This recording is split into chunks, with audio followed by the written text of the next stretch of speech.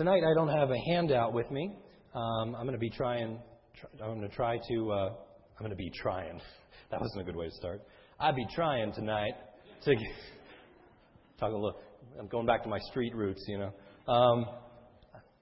We will be trying to read the text up here on the screen, and so hopefully that'll be available to you shortly. We'll be going through the book of Esther once again, and now we're at Esther chapter 8. And so I will try to provide most of the text for you on the screen for this evening. Last week, Pastor gave an introductory message, as you might know, to the book of Job. And he mentioned the incredible reversal of circumstances that occurred in Job's life from the beginning of the book to the end. And in the beginning, you might remember that Job lost everything, his children, his health, his possessions. He went through a dark period that lasted many chapters, actually, where his wife and even his closest friends failed to comfort him. And they made actually his situation worse. But then, in the end, God revealed himself to Job, and Job humbled himself before God. In the last verses of the book, Job was given more children, more possessions, and more years than his first part of his life. So you might say that all the bad things that happened in Job's life were reversed. Well, as we come to the close of the book of Esther, we're not exactly there yet, but we're getting close. We see in chapter 8 that also God orchestrates a grand reversal of events in the lives of Esther, Mordecai, and the entire Jewish nation in the land of Persia. A wonderful reversal thing, something I want to point out to you by the end of this lesson. But that's kind of the theme for tonight, reversal. A great big reversal, and I'm going to call my lesson tonight From Victim to Victory, Esther 8 and the Justice of God. Okay, we got it up on the screen there. So, when we left off in chapter 7, Esther gathered up the strength to speak to the king, Ahasuerus, as he's called in the New American Standard, but you just have to excuse me, I just like calling him Xerxes, partially because that's what I secretly wished I was named, Xerxes. If I was Pastor X, wouldn't that be really cool, don't you think? Okay. So if I refer to him in that way, even though it's going to say Ahasuerus on the screen, just ignore that, just how I refer to him. That's the way the NIV calls him, I believe. The king is sitting on his throne, and Esther's really nervous about going to him, but she finally gathers up the strength to do it. She encourages her family, all the Jews in Persia, to pray for her. She does, and the king responds positively, not because of just some stroke of good luck, because of God's grace in the situation. And she reveals to him that this plot has been hatched against the Jews, and that it's Haman all along who's been doing it. And thankfully, the king is on her side. He's offended, he's angered, and immediately they take Haman away, and he's hanged on the very gallows that he built for Mordecai.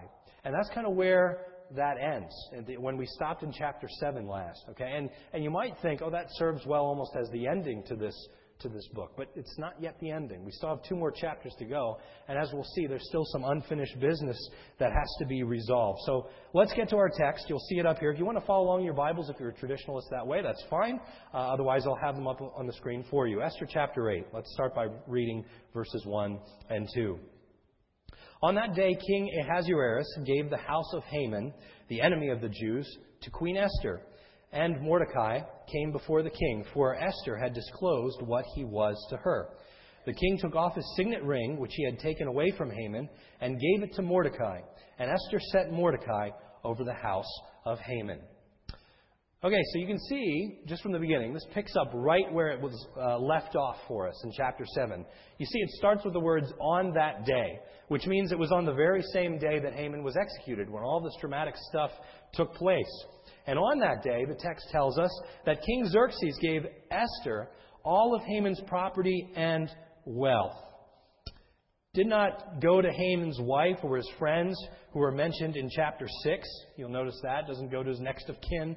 But rather the king gave it all to Esther. And if you're interested in historical stuff, there's a historian named Herodotus. It's written down for us. He writes about Persian times and how this very practice was, in fact, legit. So the Bible's not making any of this stuff. Just another example of where the Bible is affirmed by history and historians. And Herodotus tells us that when a traitor was found out, the king could take his property and give it to whomever he wished. So that's exactly what we find happening here. And it makes sense that it's going to Esther because she is the one who was wronged by Haman. So as the king gave these things to Esther, she also took the opportunity, to reveal who Mordecai was to her, as it says in verse 1. And that probably means more than just she revealed to the king that he was her cousin. She probably at least told him that they were related by blood, and so this whole decree against the Jews affected both of them. But she probably went a step further to that and told the background of this whole story about how he raised her. And when it says what he was to her, that's not the normal Hebrew when we expect to see something that says like how he was related to her. There's a normal Hebrew word that would be used in that occasion. This is a lot more broad, saying who he was. And so there was probably a lot more of the background, how he raised her, how he was her spiritual advisor through this whole thing. It seems that she gives proper credit to Mordecai and doesn't just take all the credit to herself. And so when Xerxes hears all this, he's willing to honor Mordecai.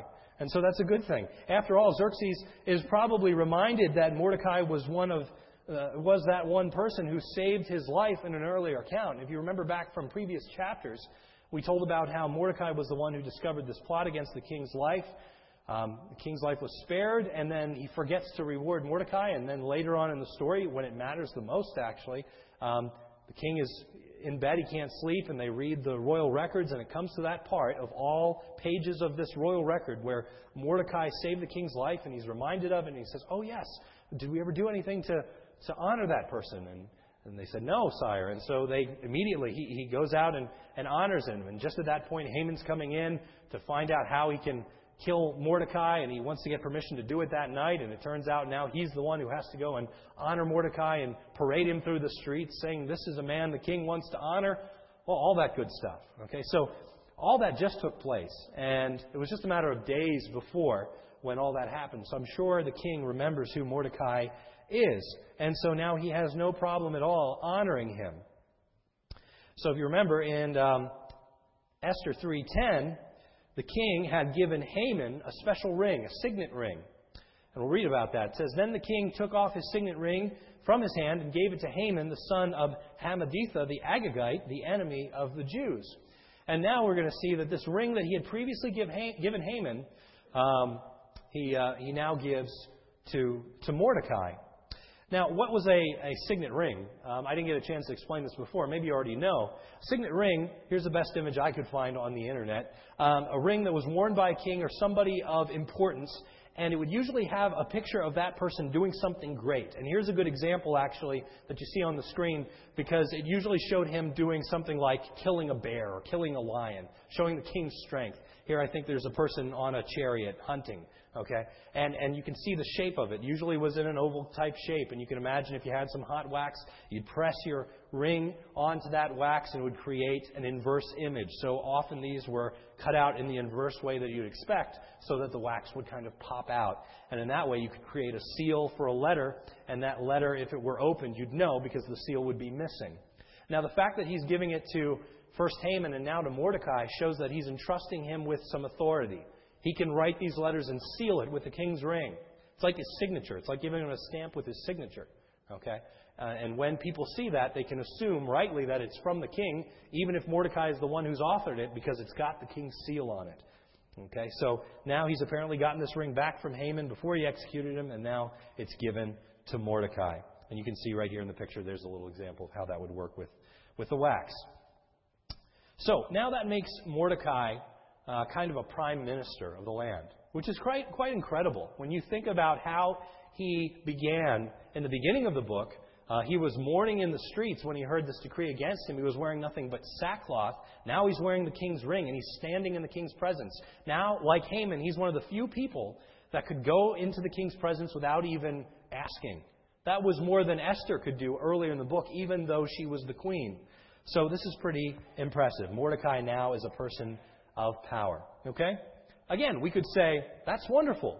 Haman's dead, Mordecai's honored, Esther's honored. End of story, right? The end. Close the book. Not exactly. Okay, we still have something that's unresolved, and we'll see what that is in the next few verses. Verses 3 through 6. Then Esther spoke again to the king, fell at his feet, wept, and implored him to avert the evil scheme of Haman, the Agagite, and his plot which he had devised against the Jews. The king extended the golden scepter to Esther, and so Esther arose and stood before the king. Then she said, "If it pleases the king, and I have found favor before him, and the matter seems proper to the king, and I am pleasing in his sight, let it be written to revoke the letters devised by Haman, the son of Hammedatha the Agagite, which he wrote to destroy the Jews who were in the king's provinces.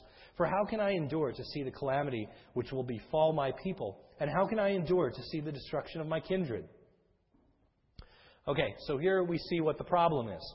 Even though Mordecai had been elevated, even though Haman is gone, there's a big problem. The Jews are still scheduled to be destroyed. And you might remember that from Esther 3:13, that Haman had issued a decree ordering the Persian people to destroy, quote, kill, annihilate all Jews, young and old, women and little children, on a single day, the 13th day of the 12th month, the month of Adar, and to plunder their goods, end quote. Well, that was still in effect. That was still in effect. And if you're like me, you might be surprised that the king hasn't taken care of this. Okay? You would have expected, if you didn't know what Esther was going to ask here, that he killed Haman and took care of all that. If he cared about his queen, you almost might think, oh, Xerxes would have taken care of all this. It shouldn't even be here. But it's not. And that made me wonder as I was studying it this week, why isn't it? Why isn't it taken care of? It seems to me that this is entirely in keeping with what we know about King Xerxes of Persia. He was a selfish individual who was very easily turned one way or the other. If you get enough wine in the guy, he could do pretty much anything you advise him to do. He was somebody who was prone to anger, as we saw in the beginning, where he just got rid of his queen because she refused to come before him in one particular party that he was throwing. He got angry and just murdered Haman pretty readily. But yet, we can see he didn't take care of the real problem here. It seems that he was more concerned about his own reputation, that somebody would threaten to kill his wife, and then when Haman's pleading with Esther as he leaves the room, he comes back to find her to see him on her lap, and then he says, "Are you going to come here and even molest my queen as well?" So he's upset about that, but he doesn't care about the fact that, millions of Jews are going to be killed throughout the kingdom. He's caring more about his own personal hurt than the general thing, and that's exactly in keeping with what we know about this king.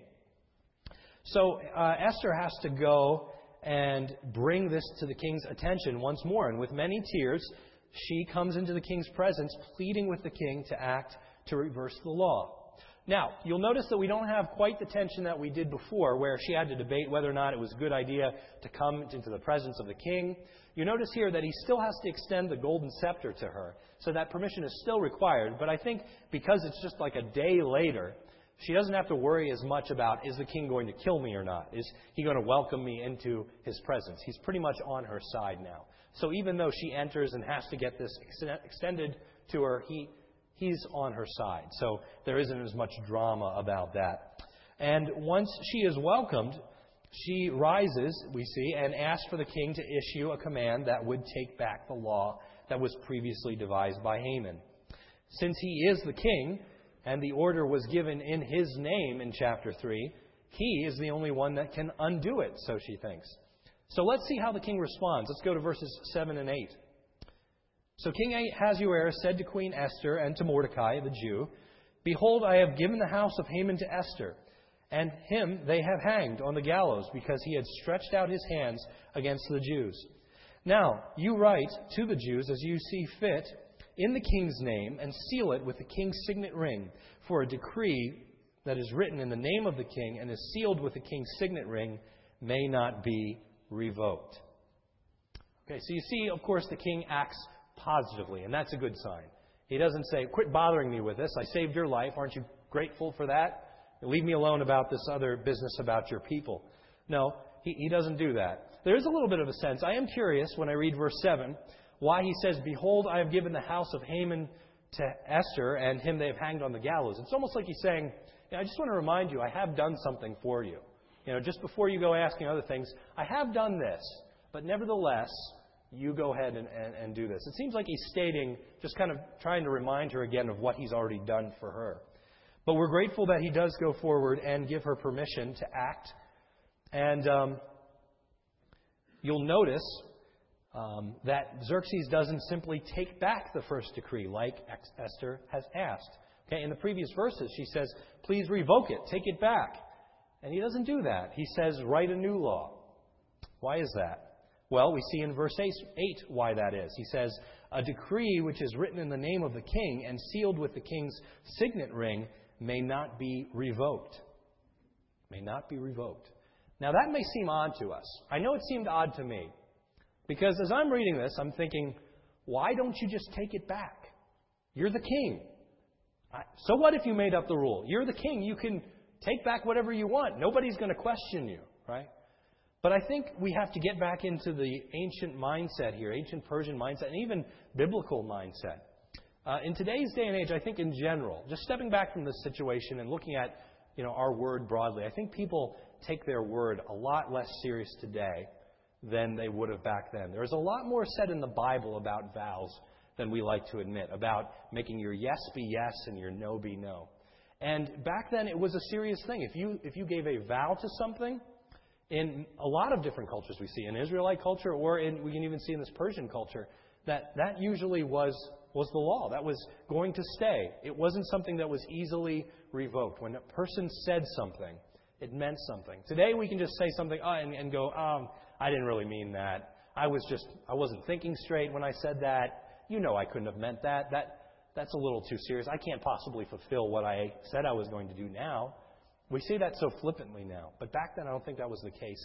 And in this case we see, even with the king, that if he had decreed something and put it down in writing, that could not be revoked. Even the king was unwilling to break his honor by going back on the word that he had written down. This isn't something that's foreign to the Bible, even with kings, that is only found here. We can look to other passages of Scripture where the same thing happens. Think about the book of Daniel, when he has an encounter with Darius, and he's about to be thrown into the lion's den. Let's look at that. Daniel chapter 6, verses 6 through 9. We have these administrators and these wise men, so to speak. They're trying to trap Daniel in his words and get him killed. Okay, so that's the context. It says, so the administrators and the satraps went as a group to the king, this is King Darius, and said, O King Darius, live forever. The royal administrators, prefects, satraps, and advisors and governors have all agreed that the king should issue an edict and enforce the decree that anyone who prays to any god or man during the next 30 days, except you, O king, shall be thrown into the lion's den. Now, O king, issue a decree and put it in writing so that it cannot be altered in accordance with the laws of the Medes and the Persians, which cannot be repealed. So King Darius put the decree in writing, not realizing what exactly he had done and how that would apply to Daniel. So let's read on. What happens with this? Okay. It says in verse 13 now, the same chapter, then they, that is the advisors, said to the king, Daniel, who is one of the exiles from Judah, pays no attention to you, O king, or the decree that you put in writing. He still prays 3 times a day. When the king heard of this, he was greatly distressed. He was determined to rescue Daniel and made every effort until sundown to save him. Then the men went as a group to the king and said to him, Remember, O king, that according to the law of the Medes and Persians, no decree or edict that a king issues can be changed. So the king gave the order, and they brought Daniel and threw him into the lion's den. And the king said to Daniel, May your God, who you continually serve, rescue you. Okay. So there we have an example of the exact same thing happening. As you can see on the screen, we've got Darius troubled. This is the best picture of Darius I could find. They say it's him troubled. Looks more like he's asleep, but trust me, he's troubled. And then there's Daniel, who's in the lion's den. And, of course, God kept him safe. But the illustration here is that Darius wanted to stop this. He wanted to stop his own words, but he couldn't. He didn't want to break his honor. There was the rule of the Persians. He's a Persian king, by the way. And so is Xerxes, just at a later time. And because he had made this statement, they had trapped him in his words, he was unable to take it back. As best as he really wanted to take it back, he couldn't. And so now, that was the dilemma that Esther and Mordecai were in. Even though Haman was dead, this law was still in effect and it was going to take place. There was no way to repeal it. However, this doesn't mean that all was lost. The king doesn't say, I'm sorry, you're out of luck. I can't take it back. That's the end, and everybody perishes. No, the king gives them authority to write another edict, which would counteract the first one. And just like in Esther 3, where Xerxes gave Haman the power to write whatever edict he saw fit, here we see another parallel where the king gives Mordecai the same authority, essentially giving him a blank check to write whatever he wants. So how does Mordecai counteract this law? Well, it's pretty interesting what he comes up with. Here you go. Verse 9. So the king's scribes were called at that time in the 3rd month, that is the month of Sivan, the 23rd day. And it was written according to all that Mordecai commanded the Jews, the satraps, the governors, the princes of the provinces which extended from India to Ethiopia, 127 provinces, to every province according to its script, and to every people according to their language, as well as to the Jews according to their script and their language.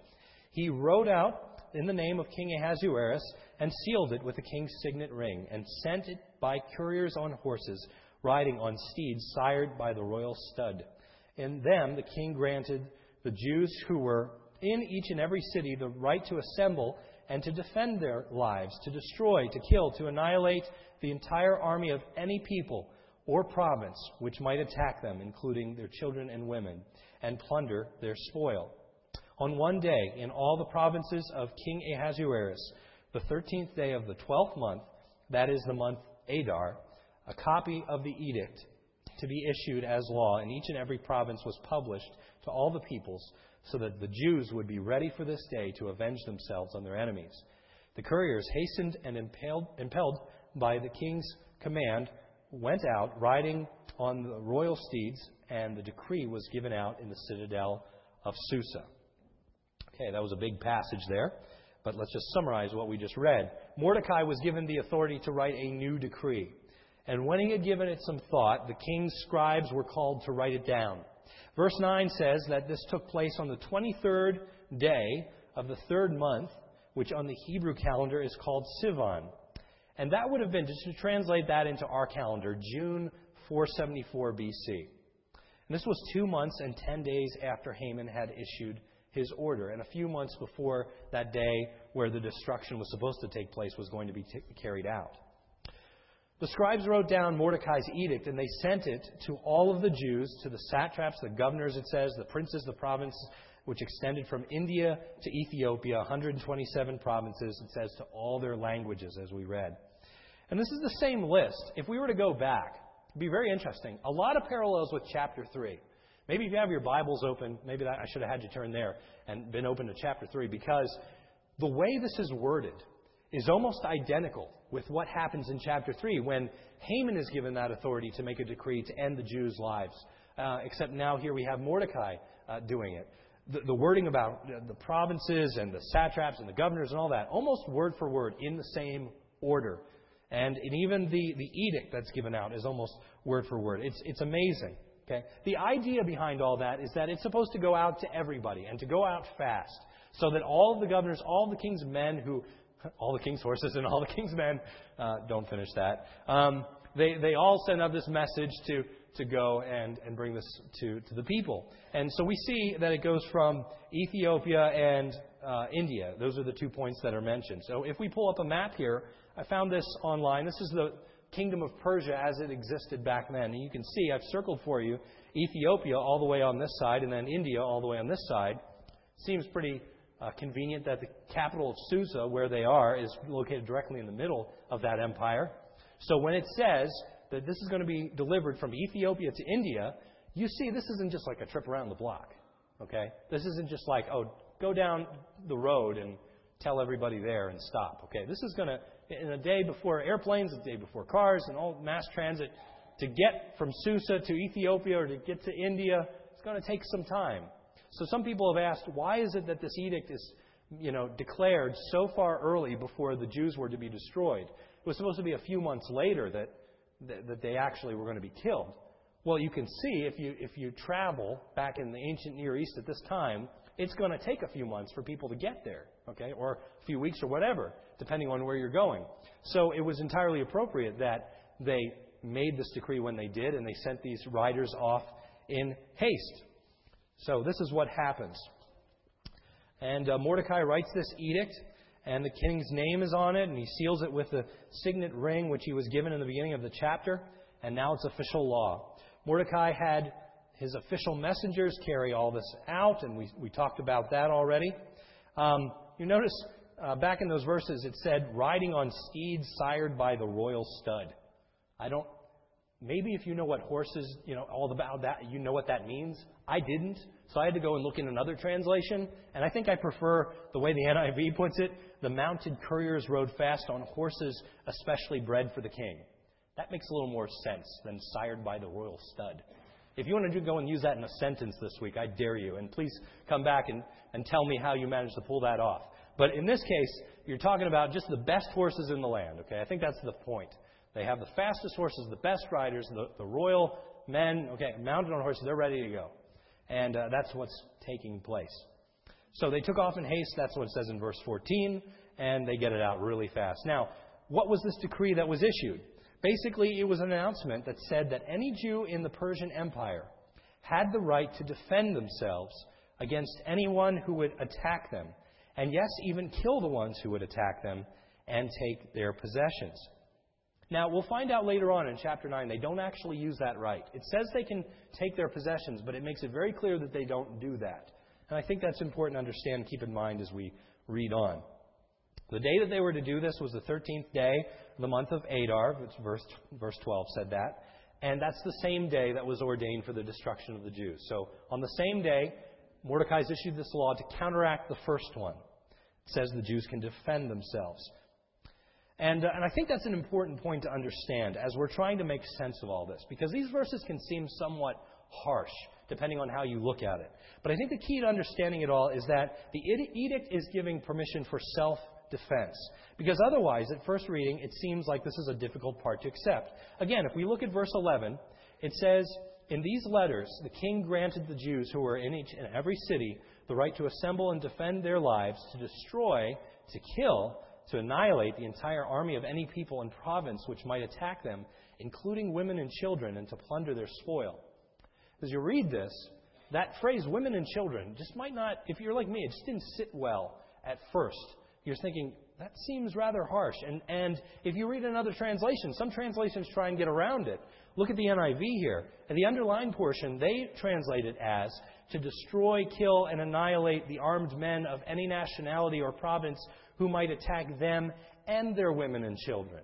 So they try and make it the direct object. Like if they're going to attack you or your women and children, then you can defend yourself, to try and soften it. Unfortunately, in most every commentary I've read, this is almost entirely unwarranted. The way it's worded is almost, like I said, identical to what you see in chapter 3, in the edict that in which Haman said to destroy all the Jewish men and women and children. And this is being said in the exact reverse, to defend yourself against these men, women, and children. Okay, and so I think we have to go with what the NAS says. Then the question becomes, how do we understand that? Is that going too far? Is that a little cruel? Again, I think the way we understand it, though, is by understanding that Mordecai was authorizing this as a way of defending themselves against attacks. Not that they could just go out and murder whoever they wanted. But again, there were some people here in the Persian kingdom who were ready, who were sharpening their swords for that one day to come. And they were telling their wives and their children, I'm going to go out and I'm going to go and slaughter some of these people who don't belong in our land, who are outsiders, who don't belong here, enemies of the king. And they were getting ready to do this. And Mordecai is saying, on that day when that happens, you are allowed to defend yourself against any of your enemies. I think that is the best way to understand it. Now, you might ask, why couldn't the Jews do this before? That's another question I had in my mind. So, it's giving them permission to defend themselves. Well, if Haman were still alive, wouldn't they have done that anyway? They wouldn't have just stood there and say, okay, kill me. Of course they would have defended themselves. But in order to understand this, you have to understand that the government was against them before. And that's no longer the case. So the answer is sure, they could have defended themselves before. Sure, if Haman had authorized their destruction, if somebody came to their door with a sword, they could have pulled out their sword and, ninja style, tried to block it or something. I don't know, tried to stop what was going on. But you have the government coming at you, and that makes a whole lot of difference. We also see back in chapter 3 that Haman had paid a large sum of money, or he had gotten King Xerxes to pay a large sum of money to make this happen, which means he probably hired government officials, maybe the army to kind of invade in all these territories and kind of take part in this. So how exactly are you going to defend yourself against people, your neighbors who hate you, and people who just have this grudge against you, and against the government itself? I think a good analogy, a good way to see how serious this was, and how the idea of defending yourself just really wasn't on the table before, is to think about Syria right now. That's a picture I pulled off the internet of, police brutality that's happening right now in the nation of Syria, where the ruler of that country is essentially sanctioning government action against protesters. And you might ask the same question. Well, couldn't they defend themselves? Yes. But what are you going to do against police with clubs and shields, and when the whole government is against you and there's money funding your demise? So I think we can see that when it says they were allowed to defend themselves, now that takes on a whole new meaning for the Jews. Yes, they could have done it before, but now the government is not against them. In fact, now that the government officials are sending out this letter, they know that they should not be on the side of evil. They should not be the ones attacking the Jews. And in fact, maybe they might come onto the Jews' side. And we'll see actually some of them do that as we go on. So I think that's the best way to understand it here. Now they have the government on their side. They have the king's wishes on their side. Now I think they stand a chance. Esther chapter 8, verses 15 through 17. Mordecai left the king's presence now, after this decree had been issued, wearing royal garments of blue and white, a large crown of gold, and a purple robe of fine linen. And the city of Susa held a joyous celebration. For the Jews, it was a time of happiness and joy, gladness and honor. In every province and every city, wherever the edict of the king went, there was joy and gladness among the Jews, with feasting and celebrating. And many of the people of other nationalities became Jews because the fear of the Jews had seized them. So we see the result. Now we get to the result. This edict was created, and it was actually quite wise, the way that it was written out by Mordecai and the king, so that now even though they couldn't reverse the edict that the king gave, they could create another one that counteracted the first one, that trumped the first one, to effectively undo it. And so now, whenever this was sent out, it said at the end of those last verses that we read that these horses went out with all speed. And you can almost imagine like a wave of celebration as it first starts in Susa, the citadel of Susa where it starts. And people celebrate there. And then as it goes out, and as these riders reach the different destinations, there's cheering that goes up among the Jews that live in that territory, and it extends, it keeps going all the way out to Ethiopia and India. And everybody rejoices not because, again, people want to think of this as some sort of bloodthirsty thing. It's not. They're rejoicing because now they're not going to die. Now they've been saved. God has saved them. And so they're rejoicing in that the tables have been turned, as it were. And so we see that Mordecai leaves in royal garments. He started out again in sackcloth and ashes, and now he's wearing purple, something that you couldn't even wear unless you were part of the nobility. And he's wearing blue and white, also just very expensive clothing. He's wearing a crown. And the king would often give that to people he wanted to honor. Not necessarily that he was the king, but if you look at him, he is dressed like a king. So that's pretty amazing. And he left as an honored person. And the Jews celebrated, it says, with happiness, joy, and gladness. It says that some people even became Jews because of it. Now, we want to be careful as we read that. If you look at the very last part of that verse, it says many of them became Jews because of the fear of the Jews that seized them. Might not be that all of them, understood who the God of the Bible was and that they renounced their gods and that a ton of people did this. Maybe some of them did. But I think it gives us the reason as to why many of them did. It says because the fear of the Jews had seized them. So I think it's also likely that some of these individuals turned to the Jewish faith just because they didn't want to be killed as well. Now they see that it's in their political favor to become Jewish, so to speak. So they don't want to side with the wrong side. They want to be on the side that is winning. And so that might be a way to understand that as well. But all this to say, it's a very good ending for the Jews. Not the final ending. We still have chapter 9 to go, and we'll talk about that at another time. But here, as we come to the end of chapter 8, this is pretty amazing. Well, what are we to see here in this text? First of all, I told you in the beginning of this passage that this was about great reversals. And I just want you to take a notice here Oh, that's the rejoicing picture I skipped right over. Reversals in the book of Esther. I want you to pay attention to this chart if you can read it. And just see some of the parallels that exist from chapter 3 and chapter 8. Let me just read some of them at the top. King gives Haman his ring. That same ring is given to Mordecai. Haman summons the king's scribes. Mordecai summons the king's scribes. Letters are written, sealed with a ring, also written in Mordecai's hand. All Jews, even women and children, are killed in one day. Enemies, women and children are to be killed in one day. Haman's decree is displayed as law. 8:13. Mordecai's decree is publicly displayed as law. The couriers go out in haste. The city is bewildered, except now it's reversed and the city of Susa rejoices. And now some other ones sprinkled from other chapters of the same book. Mordecai, again, is wearing sackcloth. Now he leaves wearing royal robes. Mordecai goes through the city crying, and now he's led through the city in honor with much rejoicing surrounding him. Zeresh, that was Haman's wife, advised Mordecai's death to Haman. But she also predicted Haman's ruin. That was in chapter 5 and 6. And then also back in chapter 5 and chapter 7, Haman built a gallows for Mordecai. We said that he was hung on those same gallows. So I think it's amazing.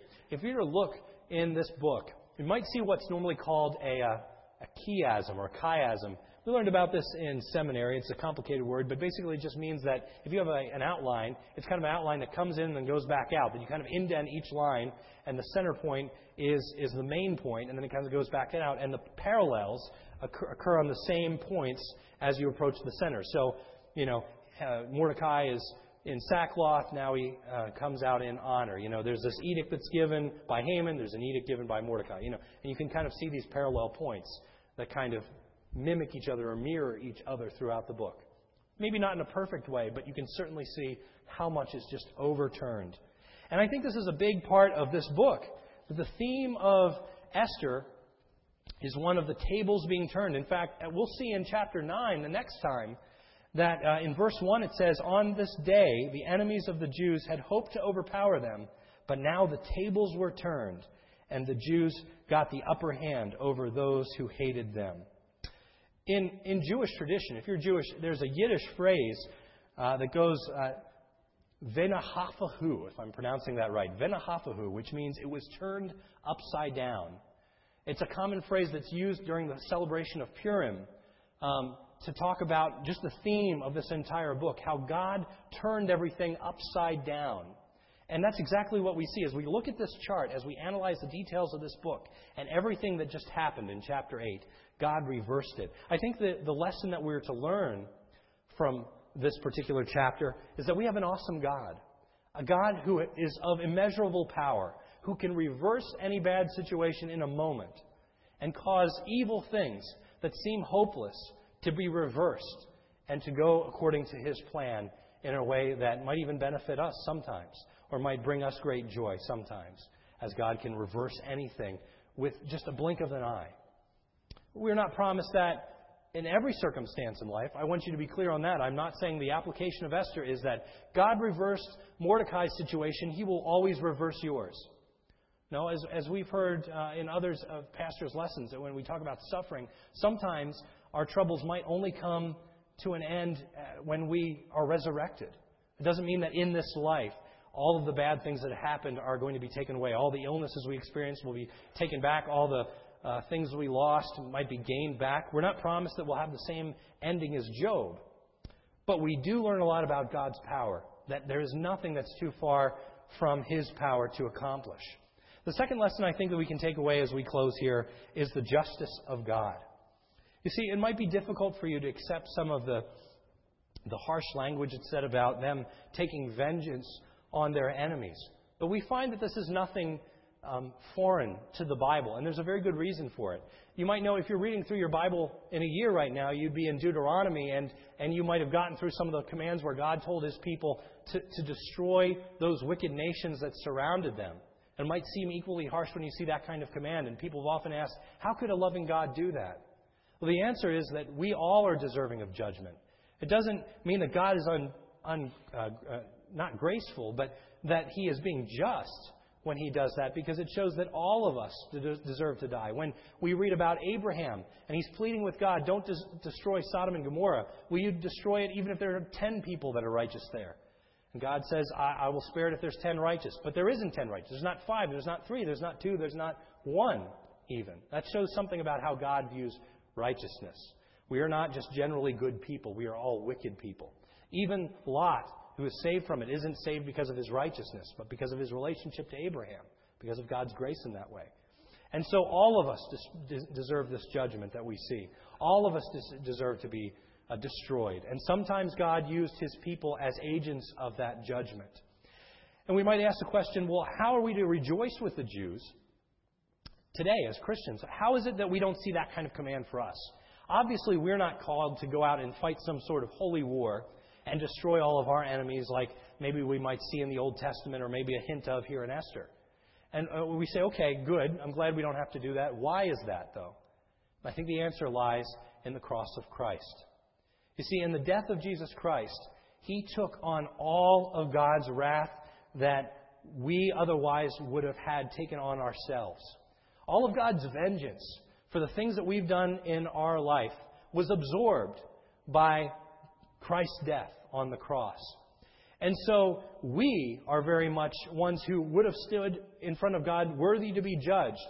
And now, because God has forgiven that on our behalf, we have lost all rights to be vengeful ourselves because God has been merciful to us. So we no longer have that right to be able to go out and try and take vengeance on others because we have been forgiven ourselves. And understand, it's not that the idea of God judging wicked nations, that's not reprehensible. It shouldn't be. In fact, that is not ceased. Our role in it has ceased. We are not supposed to be agents of God's judgment. But God's war on wickedness has not ended. It's rather been placed in the hands of Christ. And we see that when we come to the end of the book of Revelation. We like to think of Jesus as this very gentle character, holding a lamb with flowing hair and in a field full of flowers. But we often forget the way that He's described at the very end of the Bible. He fulfills God's justice. He fulfills God's war on wickedness. See, all of that has not been taken away. It's not that God doesn't care about unrighteousness. It's that Christ is the one that now is going to take care of that for us. So that in Revelation 19, we see images that otherwise we might think of as terrifying or a little bit extreme, but now are completely in keeping with this theme. It says, I saw in heaven standing open there before me a white horse, whose rider is called Faithful and True. And with justice he judges and wages war. His eyes are like a blazing fire. On his head are many crowns. He's dressed in a robe dipped in blood, and his name is the Word of God. And the armies of heaven were following him. That kind of language. So it's not that all that has disappeared. It's that we lay it on Christ, and Christ is the judge. And we put our great hope in that Christ one day will come and judge the wickedness of this world. And it's not that we're rejoicing over the death of people that we might even know who oppose God. Certainly we're not supposed to rejoice in that. But we rejoice with God in the removal of wickedness and evil from this world. We are all longing for a day when that is going to be taken away.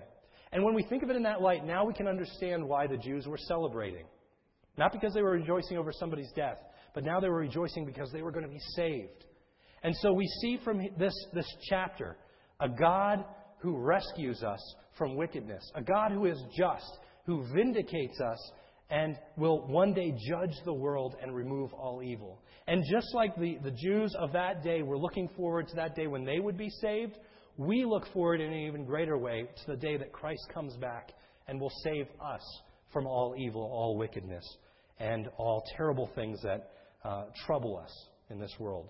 So I think the lessons, as I've said, are twofold. We rejoice in a God who can reverse any situation, and we rejoice in a God who is just. Let's pray. Heavenly Father, thank you for this lesson that we learn from the 8th chapter of the book of Esther. Thank you for the way in which you turn things around. You turn the situation on its head. Turn the tables, as we might say. How through Haman's wicked schemes, even he was not able to complete what he had set out to do. But God, you took each and every part of his schemes and turned it on its head, reversed it, caused it to work backwards, so that your people were not destroyed, but rather saved. And may we leave this not just thinking about how great and wonderful a story this is, God, but may we turn our eyes to you, a great and wonderful God who is powerful beyond all comprehension, recognizing, Lord, that you can reverse any negative situation if you so choose. We recognize, Lord, you don't always do that. And in those times, God, help us to be patient and to recognize that ultimately you will actually bring about our peace and a vindication of us when we are resurrected on the last day, and help us to wait patiently and with joy for that day. But God, ultimately help us not to lose faith in your power, your might, and your justice that we see demonstrated here in this chapter. We pray this in Jesus' name. Amen. Thank you, and you are dismissed.